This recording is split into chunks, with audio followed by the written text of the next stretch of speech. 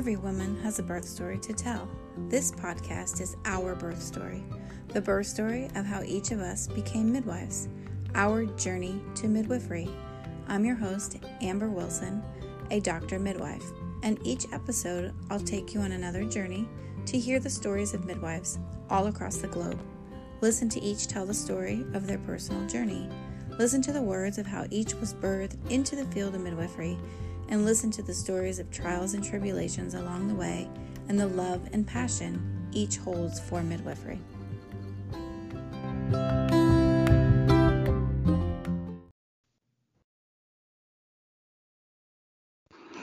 Hello, listeners. On today's podcast, we have Anne, who's a certified nurse midwife. So, hi, Anne. Give us a little intro. Hi, my name is Anne Conkley. I am a certified nurse midwife, and I have practiced as a CNM for 11 years. I just left full-time practice in June of this year, and am currently working an owner of a small business where I do life coaching for women. I think that's awesome. We are going to get into that, more questions about that too. But I want to start with just telling us what originally made you go into midwifery a long time ago. So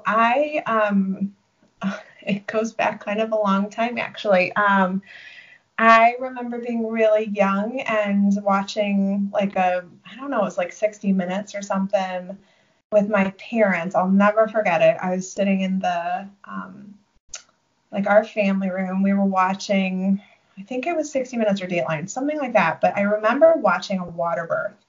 And I remember the inflatable tub and this woman who was birthing, and the spouse was there, the midwife was there. And I don't know even how old I was. I must have been maybe 5 or 7 or something.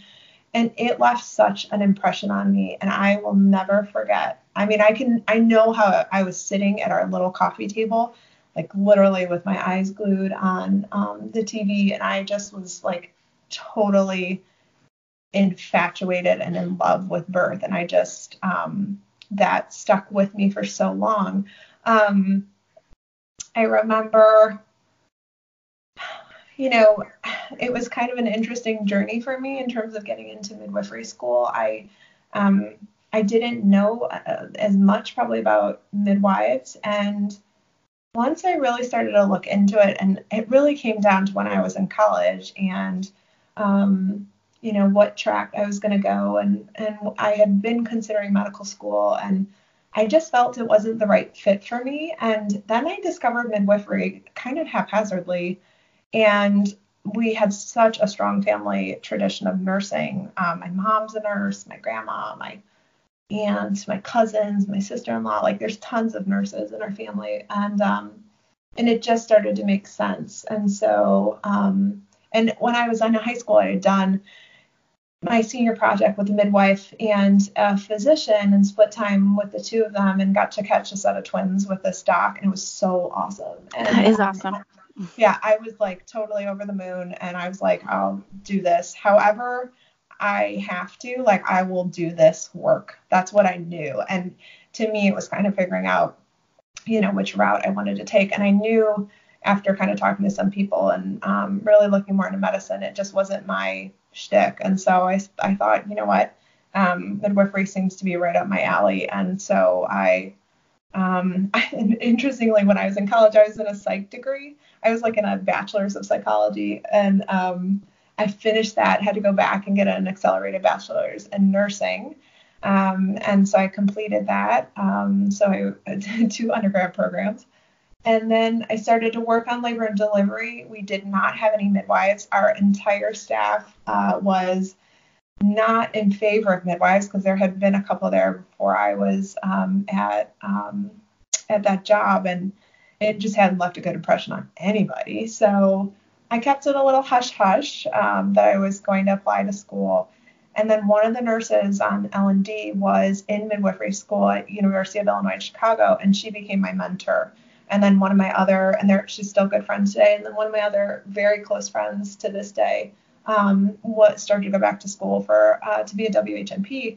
And I just knew okay, this is what I'm doing. So I went and did the program at UIC, the part-time program, and completed the dual program for midwifery and women's health, and came out, got certified and licensed as both a WHNP and a midwife. And that was in 2008. So. And what university was that again? I went to University of Illinois, Chicago. Okay. And is that where you practiced? Was Illinois? I did my master's there, and then when I graduated in 2008, we decided, we had been living in Chicago for many years, so I did my undergrad at Loyola University in Chicago, both my undergrad degrees there. I completed my master's degree at UIC, and then we, at that point, were ready to move back to Cleveland, and it just felt like the right time. I had gotten married, my husband had finished his master's, his MBA, and so we took the opportunity to move back to Cleveland, and then my first job started, I think at the beginning of 2009 at Kaiser Permanente, and I worked there in a role that was essentially designed for a WHNP. They did not want a midwife because, again, they too had this experience of, we had a bunch of midwives and then we canned them all, and so we don't talk about it, so don't say you're a midwife, and which is so goofy.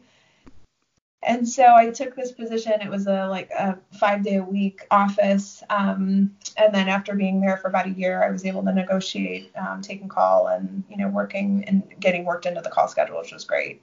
I practiced at Kaiser for just a little under 3 years, and then a position became available at University Hospitals, which is a large academic medical center here in Cleveland, and I felt like it was the right thing for me.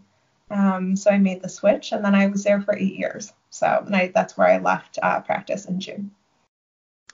So I have a couple questions about school, clinical. Yeah. Did you have children at the time when you were going through? I did not. I was young. Okay. We had just gotten married. I think I was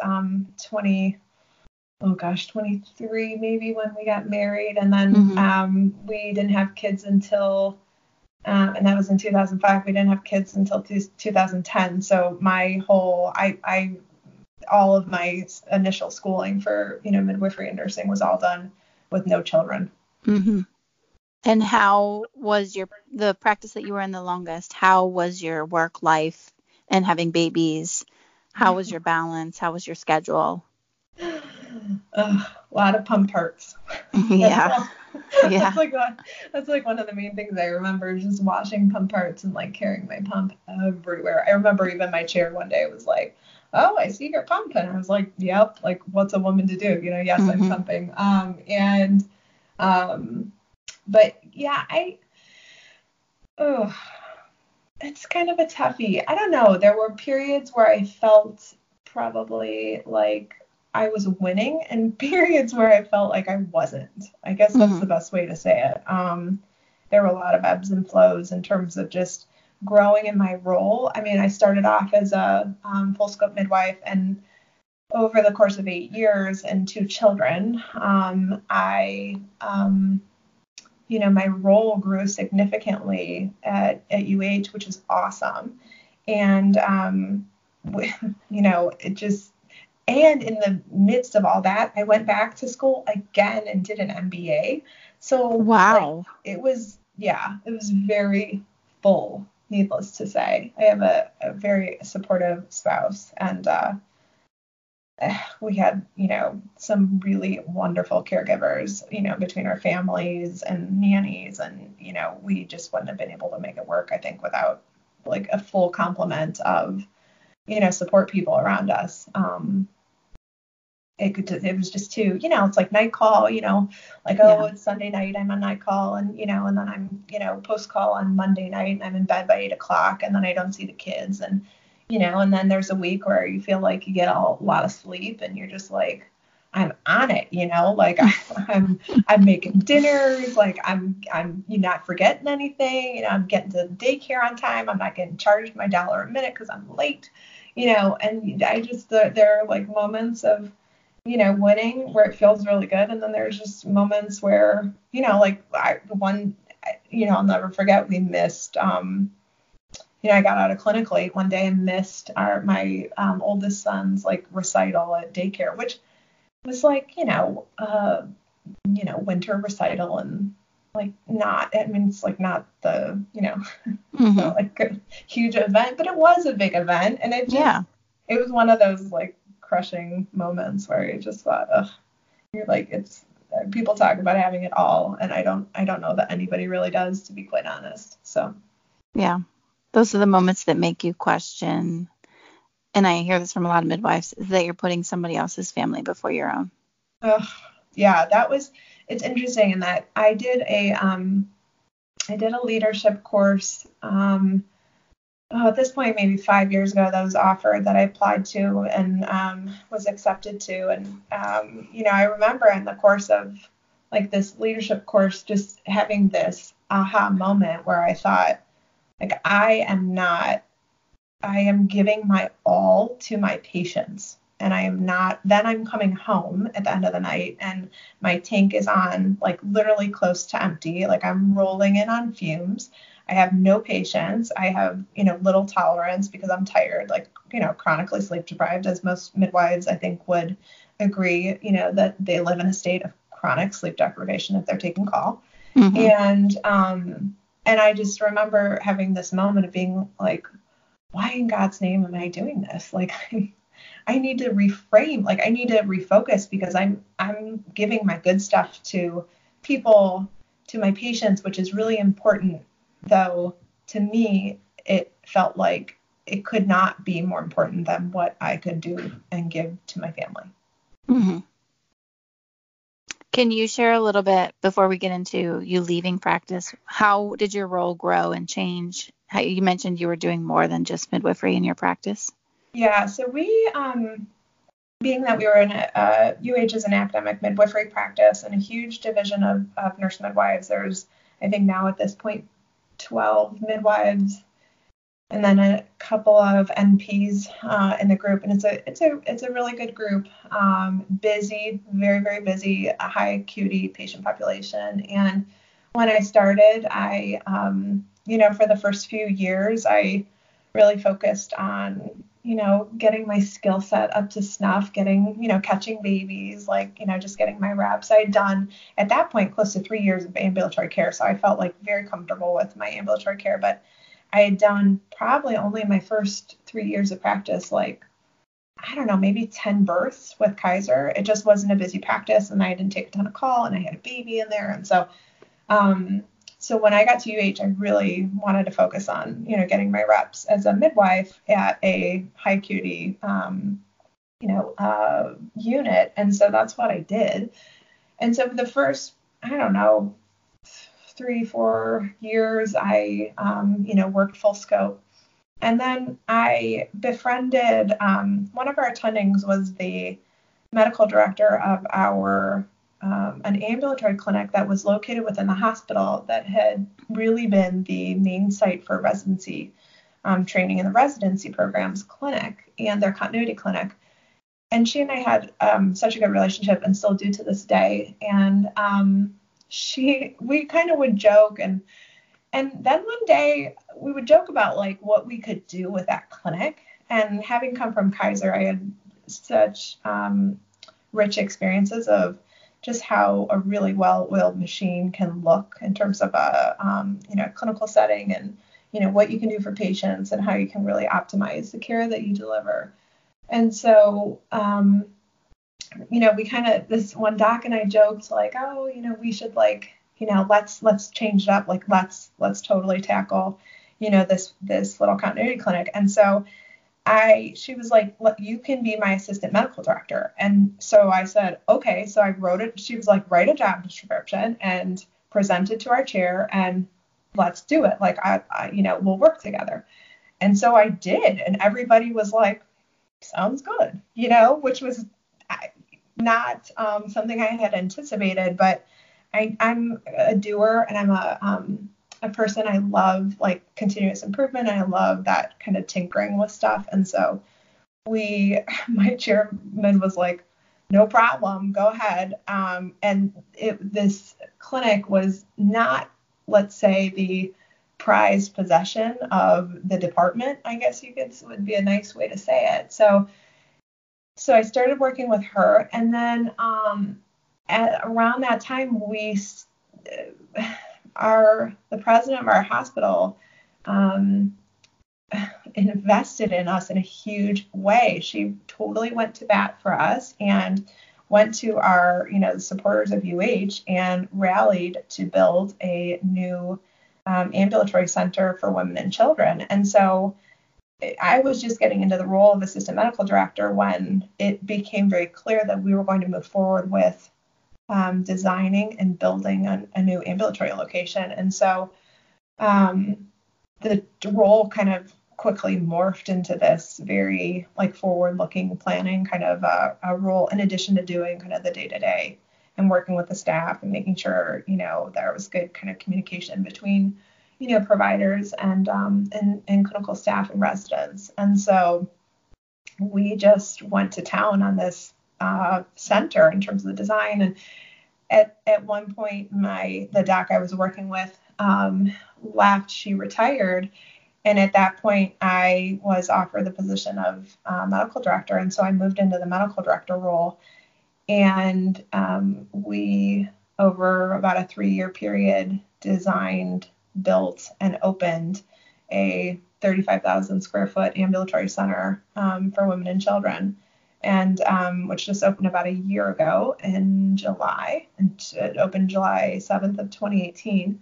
And that was a culminating moment for me. So, I just kept kind of moving along as the opportunities came, which was awesome. I mean, it was amazing. It was one of those things I don't think not many people get to do, which is to, design something and work with people who, value kind of, if you are going to sit down and be thoughtful about how you put a space together to really make it better for the community and, that you serve, how do you do it in a way that really kind of honors, the connection of those people to the community, honors the ability to be sustainable, and it honors kind of the very scary situation we have in Cleveland, which is we have a terrible infant mortality rate specifically for Black infants. And it's, it's 6 times higher than it is for white infants. And our center was built right in the, I guess you could say, epicenter of, some of the highest infant mortality rates in the city, and in addition in the state of Ohio. So, we had a big job to do. And so, that was something I had never anticipated. If anybody told me when I first started that role, as just a midwife, that I would be, a medical director and we would open a clinic or open a center. I mean, it's crazy. That is huge. Yeah. What an accomplishment. Yeah.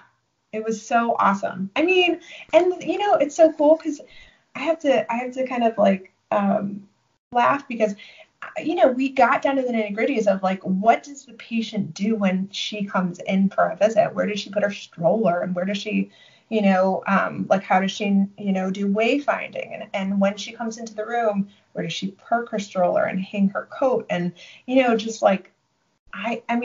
it just to me was so exciting. And it's funny, the most exciting thing was that I got to design where the lube went. And so the lube was next to the gloves, and the gloves were right above the trash can, it's little things like this that you just don't you just don't get to change because we walk into settings that have been designed, oftentimes 15 to 30 years ago, and not with women's health in mind ever. So that is amazing. Yeah. Was such a huge job. Were you practicing at all clinical during that time? Yeah, I was a 0.2 for FTE, so roughly 20% of my time went toward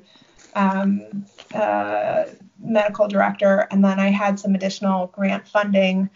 We had a tremendous grant support through our center, and worked really hard to secure some grant dollars, and so I had an additional 0.1 of grant funding, and then a 0.1 of administrative time that every midwife in our department received. So I was 0.6 FTE clinical, so 60% clinical, 40% administrative. So I would have, and then by the end, like as I was doing the medical director role, I was not doing as much call. So I was doing maybe, I don't know, one call every, 2 to 3 weeks, something like that. And with such a big group, and we had in our group 2 midwives who were, essentially laborists and who were so good and did a ton of call. And so it lightened the burden, or not, I shouldn't say the burden, but it lightened the load in terms of the call for the rest of the, midwives in the pool. So for me, it was great. It was a great setup. Yeah, you have, that is so huge. Mm-hmm. So you're now on to another role. What made you decide to leave that role for this one, and share a little bit about what you're doing now? I guess the biggest thing that happened was that I went back to do an MBA. Well, I went back to do a master's in the scientific management program at Case. And I, finished the first, I graduated in just early this year, so in 2019, and I started that program in 2015. And so I started it under the guise of like, oh, I'm going to go do like management or whatever, and, some administrative nursing stuff. And I got to it was a, 2-year program. I got to the last semester, and I just remember sitting in one of my classes, and I was like, all these, like, we had hospital execs coming in and, consultants, and I just sat there and I was like, I don't want to do any of this. And I talked with my, main program director at Case, and he was like, you should consider, completing a 3rd year for an MBA, and all your credits will transfer, and, you don't have to do any extra classwork except for completing the core work for the MBA students. And so I applied to the MBA program, I got in, and I finished that up. And one of the classes I took was called Living the Good Life, which I think for anybody who's chronically sleep deprived and has like kids running around, and, you're trying to figure out, who's like, if there's enough milk in the fridge, and, who's getting the children from school today. I looked at it and I thought, oh God, this is great. Like, of course I want to live the good life. So I took this course, and it was a course about entrepreneurship. And I all of a sudden got this sense of there was an opportunity to do something different. And there was an opportunity to do something from the hours of 7:30 a.m. to 3 p.m. when my kids go to school, Monday through Friday, and to do something from home. And so he had us do Clifton Strengths Finder, which if you've ever done is like a great, I love it. I actually use it in my program. It's a strengths assessment. And it's like $35 to get all 34 of your strengths plotted out. And then you can do a basic version for $19.99, I think, and all available on their website. And so I did this strengths assessment, and I realized some really important things about myself. And after doing that, and I started to work with a coach, because I wanted to do this coaching program that was offered through Case. And when I started working with a coach, I did the strengths assessment. And then I kind of kept hearing every week about these stories of entrepreneurs around Cleveland who were doing what they wanted to do and kind of taking these ideas and growing them. I was just like, I could totally do something. And I started to figure out that I really wanted to design a small business that I could do life coaching for women, and do it out of the comfort of my own home, offer online group coaching and individual coaching, put together some retreats, like do things that felt like it still served women, just in a different way than I had been doing for many years as a midwife. And so that's where I got. And then, kind of in the course of all that, the strain kind of, I think, on my family was starting to show in terms of my absence. And, during the time I did my MBA, and then also did my, that we were building this center, which was a huge, huge, behemoth of a project. My I really had lost some of the connection with my kids in particular. And so I knew it was time to really kind of get back to what I wanted to do and really kind of understand, like, get, clarity on, like, what are my values, what's really important to me, what is a no-go, like absolutely not, that I will eliminate going forward because I just won't do it anymore. Like just those, those kind of showstoppers. And it all just came to kind of this ahead, and I said, I'm ready to go. And I knew I wanted to get our center. I wanted to like get us to just about the year mark, kind of off the ground, and transition to a new leader who would be probably better equipped to do kind of the, like tremendous growth that was needed for, for the center, where I love, the kind of planning and development and the thinking and the creative process. So, but yeah, it all kind of came to a head, and then I just figured it's time. I'm ready to move on into kind of a, a different opportunity. So how did you, obviously you were probably a significant financial contributor to your home. Mm-hmm. How did you make that work going from, because when you start out as an entrepreneur, presumably you're not really making much. Mm-hmm. So how did that work for you that you were all able to swing that? We had, so once it was kind of like,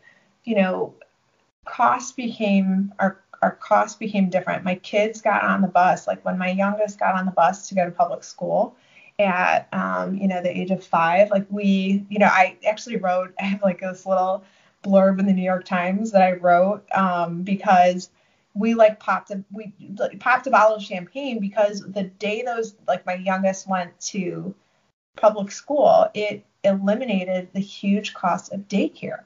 And, we had been paying out the nose for daycare and nannies and, just all of this coverage. And that all of a sudden, that kind of, strain was it was gone. And it was awesome. And so we also paid off both of our cars. Like we had these little kind of moments where our cash flow improved. And then my husband and I essentially had several conversations. I mean, this was like a process that took many years, because I knew for several years I was headed out and I wanted to do something different. I didn't have clarity on what I wanted to do until probably about, I don't know, maybe 6 or 8 months before I left, if that. And so we had been just kind of, preparing for this. So when I told them I was ready, we vowed to just figure it out. And I'm lucky in that, I'm not the primary breadwinner for our family. And so we were able to still, afford to have one person working full time and to have me, do something that was a little bit different and entrepreneurial. So in addition to the fact that, we several of our costs just all of a sudden went by the wayside because the kids got into public school and, and then stopped using pull-ups. I mean, it was like, you just feel like, it's one of those things. Yeah. Diapers. Yeah. Ugh. So how is your business is fairly new. How do you feel about it? How's the growth so far? It's probably hard to say so early. Yeah, it's good. I enjoy it. I enjoy the ability to, for many, many years I've done what I've been asked to do. And I'm a doer. I'm a high achieving doer, and I'm reliable. So when I'm asked to do things, I do them. And, so I've done a lot of other projects for a lot of people over the past, 10 to 15 years. And I love the fact that I can set my own agenda. I mean, it's like, I love it. And I have to admit, I'm heavily introverted. So one of the things that I realized, probably when I was in that leadership development class, was that I was trying to fit, and I kind of call it like my moment where I realized I was a square peg trying to fit into a round hole. Like, I was never going to see 25 patients in a day and come home feeling energized. Never. It was never going to happen that was the case. And I knew that I could, like, if I was feeling like my tank was on empty when I came home at night to see my kids, and then I had nothing left for the people who were most important to me in my life, it wasn't going to change by, cutting down on clinic days. And it wasn't going to change by, staying up for, all night to, be in a labor on a prime. Like, it wasn't going to change. And I had that realization of, if I was ever going to feel like I was in alignment with who I am as an individual, which is that I'm an introverted, creative individual, that I was going to need to exit practice at some point, because those two just don't go together. Like, one does not. For me personally, I guess I should say, it did not serve me. And I loved it. I mean, I think the more, introverts, I love the book, Quiet, by Susan Cain. I think it was so good to read. It was like this wonderfully, like, I don't know, I just felt like accepted, and like I was a legit person, after reading her book about introversion and about the quiet power of introverts, and how, we have really good big powers, and we often get lost in a world of extroverts because that's the majority of people out there. And so I've, in this new role, I have realigned with things that are a natural fit to me, which is that I can plow through a project or something I want to do. I can plow through that with, like, minimal interruption. I don't have to see anybody. I don't have to, like, talk to anybody. I can just throw Florence and the Machine on, or Lizzo, or like whatever. I mean, I have to credit Florence and the Machine because I listened to her, like her on Apple Music. Thousands and thousands of, like, minutes and hours with Florence and the Machine, helping me, like, get through, I don't know, marketing materials for my business, or, coming up with a new design for a program that I'm doing or something. So, but once I really kind of got back and aligned with what I wanted, I found I wasn't so exhausted. And I'm like such a better human now. I mean, it's ridiculous. You have a passion that is in line with you. Yes. So tell me about your business. What's it called?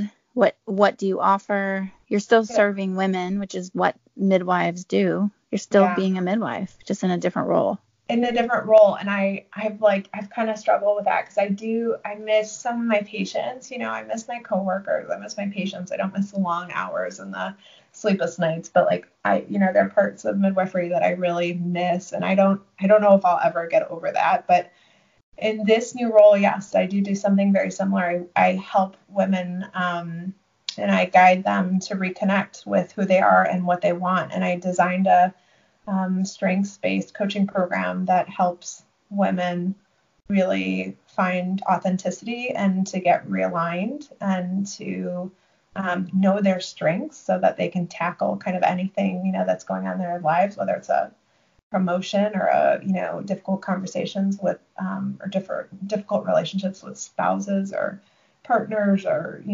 bosses or whoever.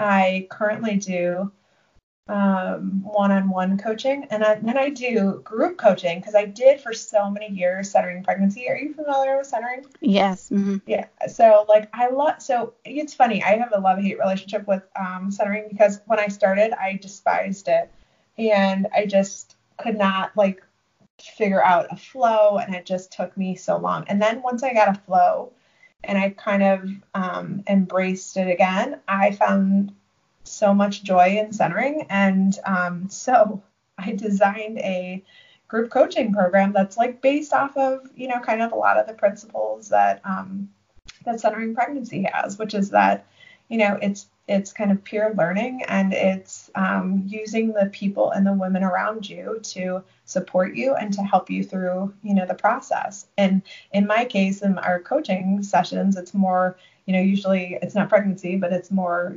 targeted toward, if you're trying to, get in better shape, or you're trying to address a health concern, or you're, looking to, change jobs or something like that. So it's a similar work, just a different environment. So isn't that cool how your, basic midwifery skills have helped you turn this into something else? And we all, it's funny in that my one good friend and I used to joke, who's also a midwife, in that we were just, life coaches dressed up as midwives, who know how to catch babies, because I feel like so many of the conversations that I have had over the past 15 years and 11, namely as a midwife, have been around, the very tenets that I will always hold true and always use, which are that are like central to midwifery, which are shared decision making, and working with women, and working with families. And I will always do that work. Always. It's just, that's what I was born to do. Yeah. The setting may change, kind of here and there, but it's just part of who I am. I love your story. It's so cool.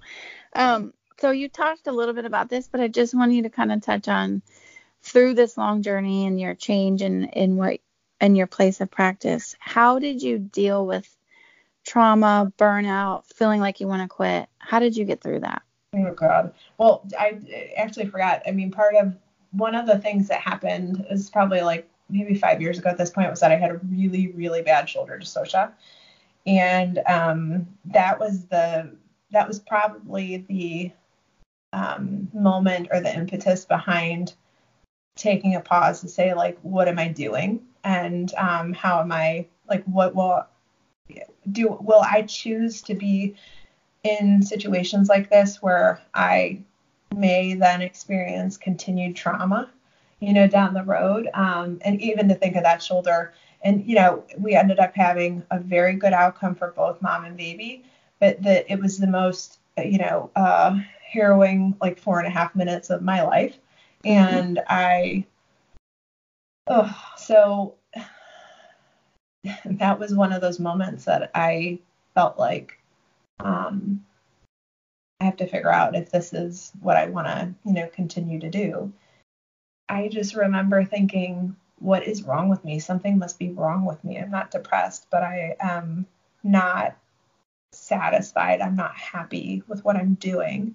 And, and then all of a sudden I remember somebody has like a burnout, quiz or something. And I took it and I was like, oh my God, of course I'm like totally in the throes of burnout. And I don't think I had realized it. And that was really, really challenging. And that took me that's probably what instigated this entire thing, was just this, like sequence of events, like that bad shoulder. And then all of a sudden I was like, what am I doing? What, is this what I'm supposed to be doing for my life? Do I want to continue to feel, be in these situations? And then I started looking at like, advanced degree programs, like, oh, I'll just go do management. And like, for anybody who's, listening or curious, management sucks.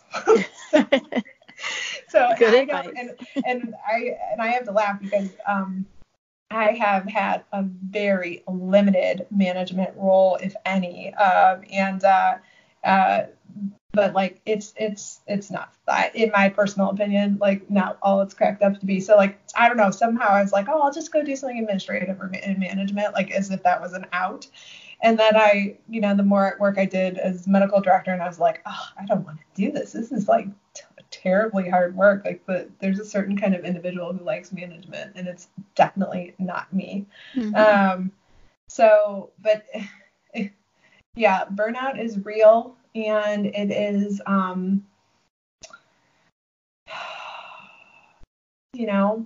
don't know. I mean, like right in that time too, I got diagnosed with Hashimoto's thyroiditis, and oh gosh, that doesn't help. Right, fuel to the fire. Yeah. And, and I had multiple thyroid biopsies, and, we've got a lot of three people, my three people in my family were diagnosed very quickly with Hashimoto's, and I was one of them. And I don't know, it was like this, huge wake up call to say, what am I doing? Is the juice worth the squeeze? Which is one of my phrases I use now all the time. When I ask myself, when I'm trying to make choices, or, thinking about things and I'm not coming to an easy decision, it comes down to, is the juice worth the squeeze on that one?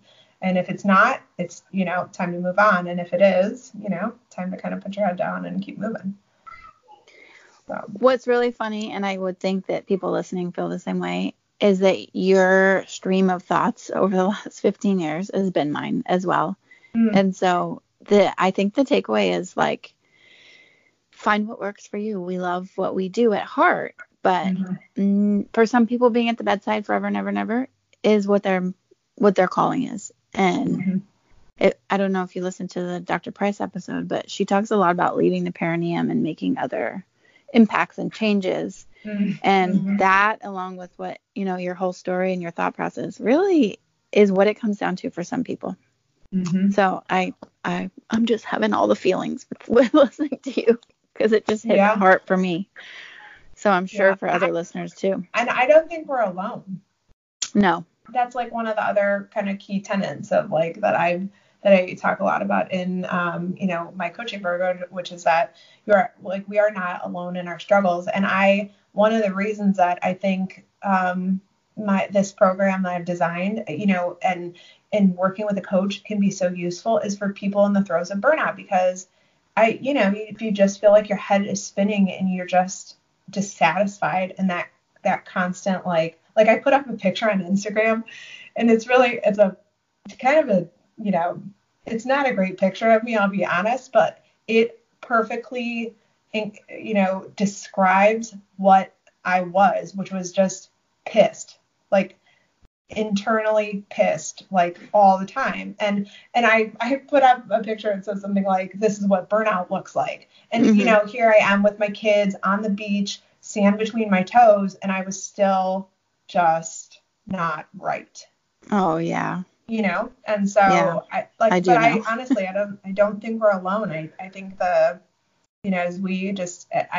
APP or APRNs in general, midwives, I think we get asked to do a lot. I don't think we're necessarily fairly compensated for that all the time. And I think there are a lot of midwives who are practicing, without the benefit of a large group or without someone to advocate for them. And so, they may not have a good state organization that really, make sure that on a lobbying front, they're doing things like advocating for full practice authority and trying to remove, legislation that is just, limits the ability of people in that state to get access to good quality healthcare from, APRNs.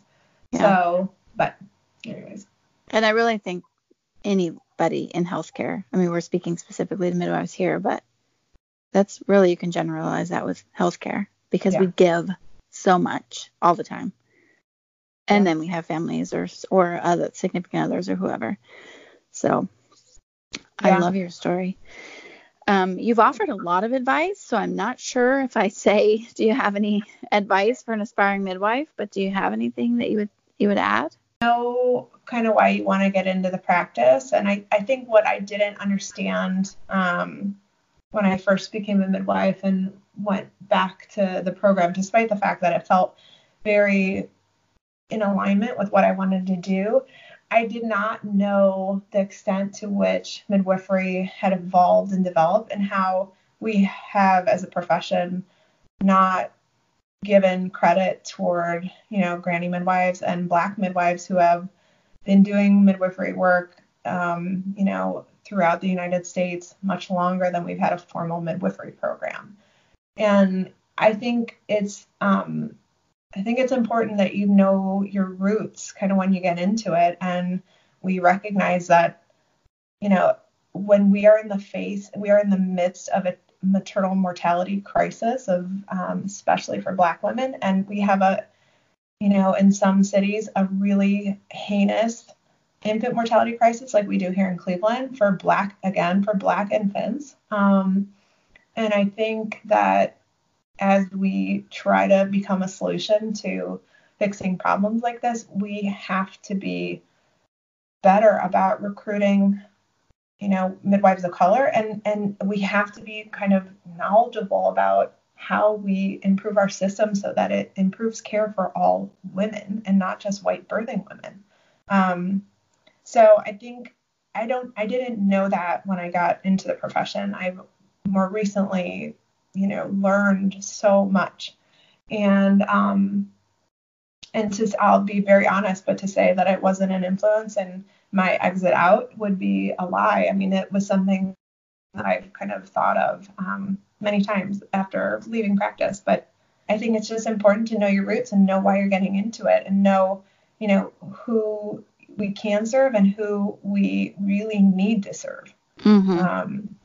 And then I think for kind of the midwives with like less than 5 years experience, I think it's just, remember that there are people who have gone before you and reach out. There's no harm in, finding a mentor and really, trying to make sure that you, kind of like have somebody to go to in those situations where you're in the midst of a terrible shoulder and you just want to sit and cry and never practice ever again.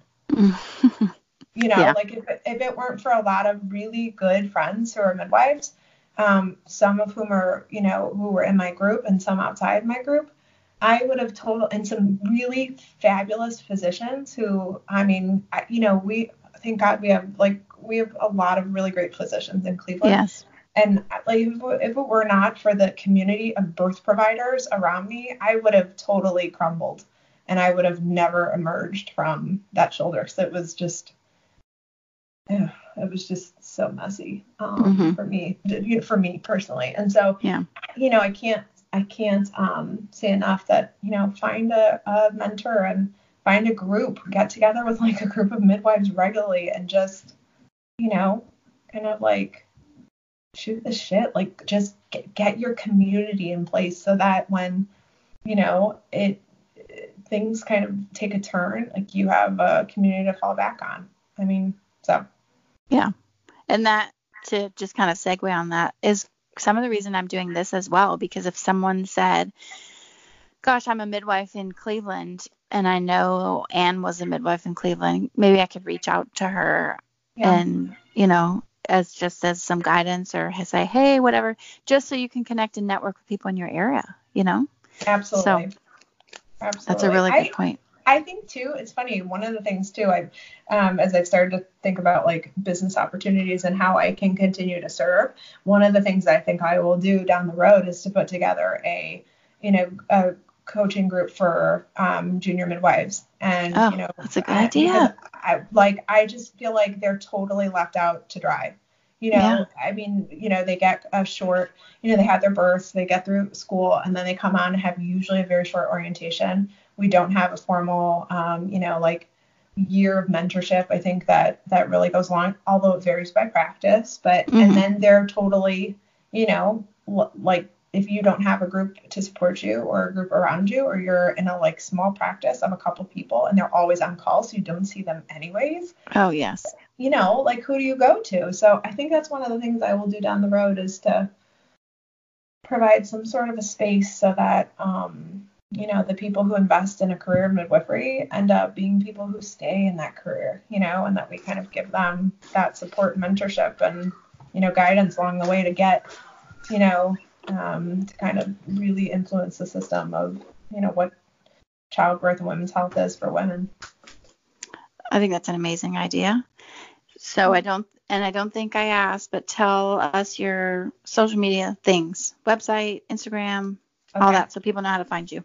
Perfect. So it's pretty easy. It's Anne Conkley, A-N-N, Conkley, K-O-N-K-O-L-Y, CNM.com. That's my website. My Instagram handle is Anne Conkley CNM. I'm on Twitter, Anne Conkley CNM. I'm on Facebook, Anne Conkley CNM. There's a pattern here. You can see it. And then Pinterest. And Pinterest, I love. Like, I actually wish I knew about Pinterest back when I was in practice, because I love Pinterest. And I started using it at the end as like a resource, I would pin things for my, patients with breastfeeding issues and like be able to pull up things quickly. But I love Pinterest, and I think it's such an underutilized tool for people in healthcare. I've been hearing that. Oh my God, it's great. I love it. So I'm on Pinterest. I'm on LinkedIn. And Conkley Santa, like it's the same. I've tried to make it easy, so that I'm out there. And I'm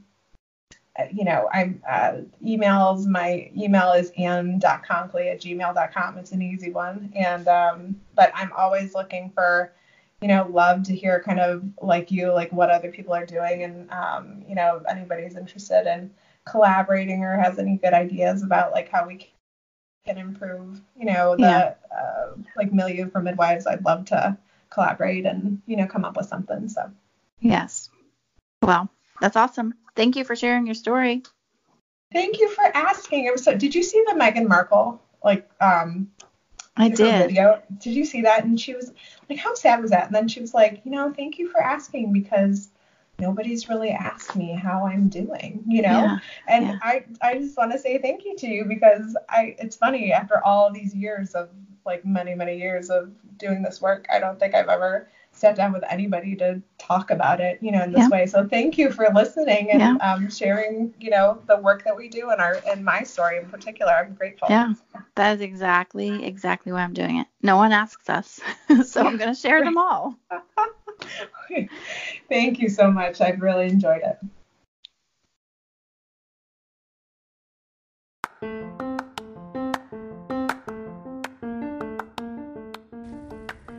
I hope you enjoyed hearing Ann's story as much as I enjoyed talking to her.